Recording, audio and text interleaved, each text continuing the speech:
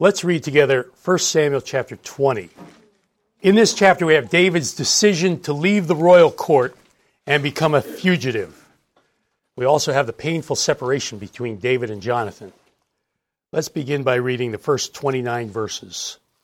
1 Samuel chapter 20, beginning at verse 1. Then David fled from Naioth in Ramah and went and said to Jonathan, "What have I done?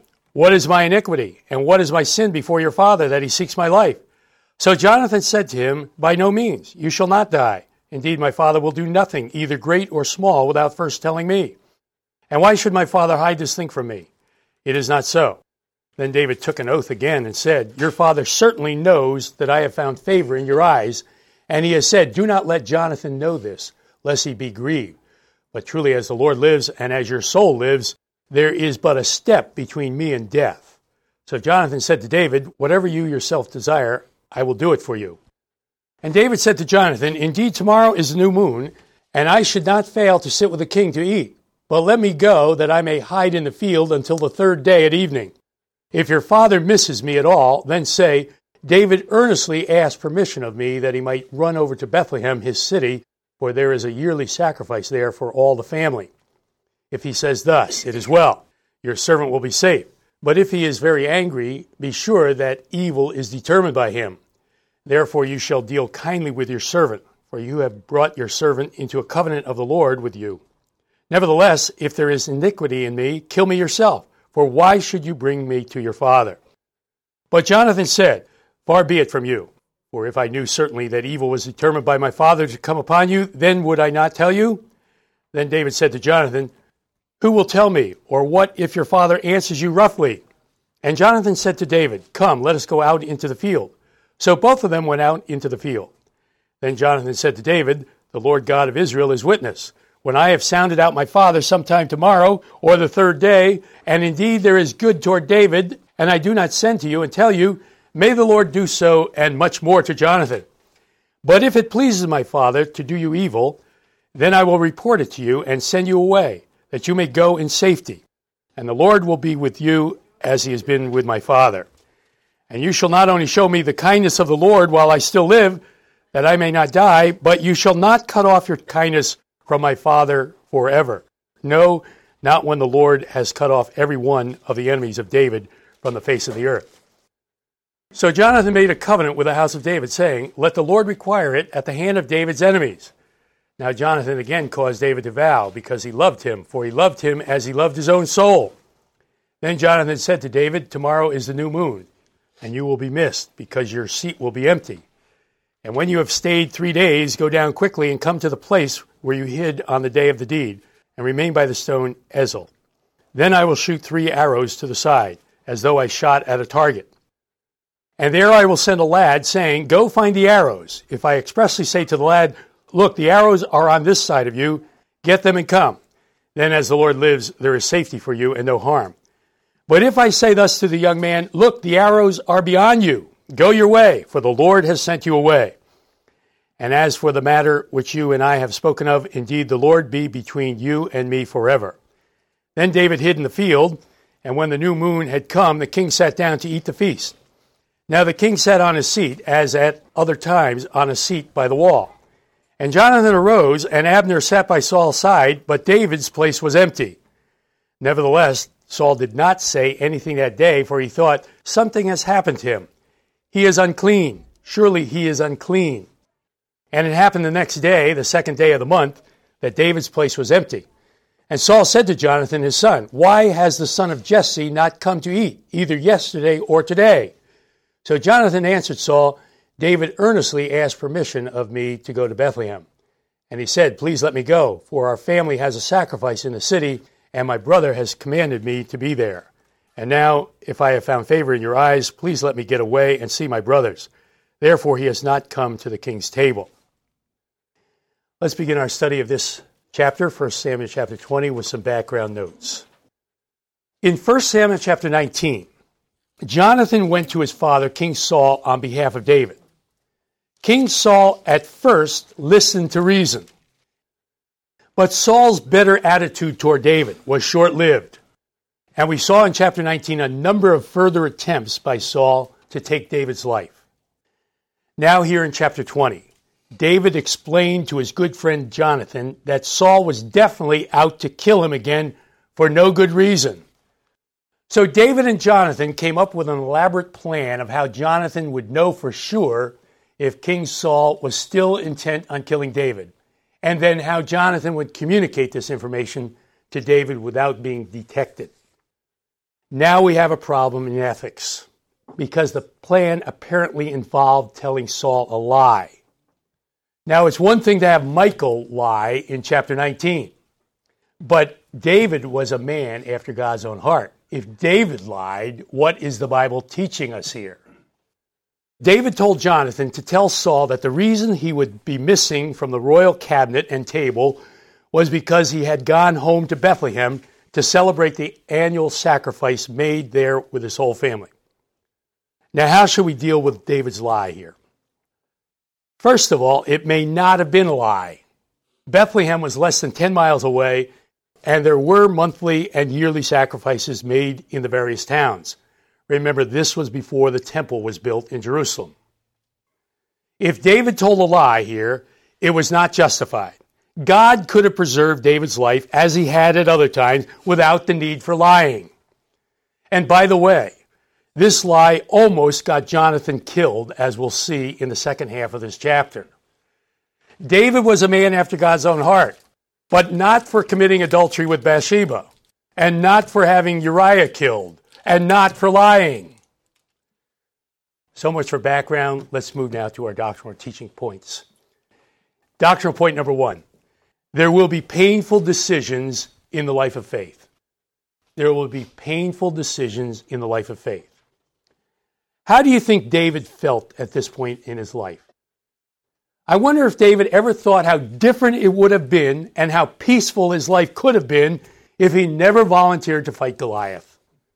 He probably would have married a hometown girl in Bethlehem and raised a family and lived a quiet, peaceful life. But now all of these painful decisions must be made. Should he leave home and wife and flee for his life, or stay and hope for the best? Should he go into hiding as a fugitive, or depend on the people to protect him? Should he go to Bethlehem and rescue his family from the possible consequences of King Saul's wrath and bizarre behavior, or just not worry about them? All of these painful decisions would have been avoided if David had not stepped out in faith and fought Goliath. But David did the right thing, even though it now resulted in painful decisions that must be made. And the same is true today. You know, sometimes we think that painful decisions in life only result when we do the wrong thing. No. Listen, there are painful decisions that must be made in life even when you do the right thing. Painful decisions about when to break certain relationships. Painful decisions about when to leave a certain job or move to a new location. Painful decisions about when to leave a certain church. There will be painful decisions in the life of faith. Doctrinal point number 2. There will be painful separations in the life of faith. There will be painful separations in the life of faith. Verses 30 through 42. Then Saul's anger was aroused against Jonathan, and he said to him, "You son of a perverse, rebellious woman, do I not know that you have chosen the son of Jesse to your own shame and to the shame of your mother's nakedness? For as long as the son of Jesse lives on the earth, you shall not be established, nor your kingdom. Now therefore send and bring him to me, for he shall surely die." And Jonathan answered Saul his father and said to him, "Why should he be killed? What has he done?" Then Saul cast a spear at him to kill him, by which Jonathan knew that it was determined by his father to kill David. So Jonathan arose from the table in fierce anger, and ate no food for the second day of the month, for he was grieved for David, because his father had treated him shamefully. And so it was in the morning that Jonathan went out into the field at the time appointed with David, and a little lad was with him. Then he said to his lad, "Now run, find the arrows which I shoot." As the lad ran, he shot an arrow beyond him. When the lad had come to the place where the arrow was, which Jonathan had shot, Jonathan cried out after the lad and said, "Is not the arrow beyond you?" And Jonathan cried out after the lad, "Make haste, hurry, do not delay." So Jonathan's lad gathered up the arrows and came back to his master. But the lad did not know anything, Only Jonathan and David knew of the matter. Then Jonathan gave his weapons to his lad and said to him, "Go carry them to the city." As soon as the lad had gone, David arose from a place toward the south, fell on his face to the ground, and bowed down 3 times, and they kissed one another, and they wept together, but David more so. Then Jonathan said to David, "Go in peace, since we have both sworn in the name of the Lord, saying, 'May the Lord be between you and me, and between your descendants and my descendants forever.'" So he arose and departed, and Jonathan went into the city. David and Jonathan agreed to separate, and it was a very painful separation, as verse 41 indicates. Back in verses 12 through 17, David and Jonathan made a covenant together. They were loyal friends. But here in 1 Samuel chapter 20, we see the painful separation between these two faithful and loyal friends. According to the record, they only saw each other one more time in 1 Samuel chapter 23 before Jonathan was killed in battle. Now, why did God allow this painful separation? We don't know all the reasons. Some Christians say that Jonathan should have joined David as a fugitive. Others say, no, Jonathan did the right thing to stay with his father, King Saul, and try to continue his peacemaking efforts. Well, I don't think we can be dogmatic here. What we can say is that there will be painful separations in the life of faith, then and today. Sometimes families are separated because of service for the Lord, on the foreign mission field, for example.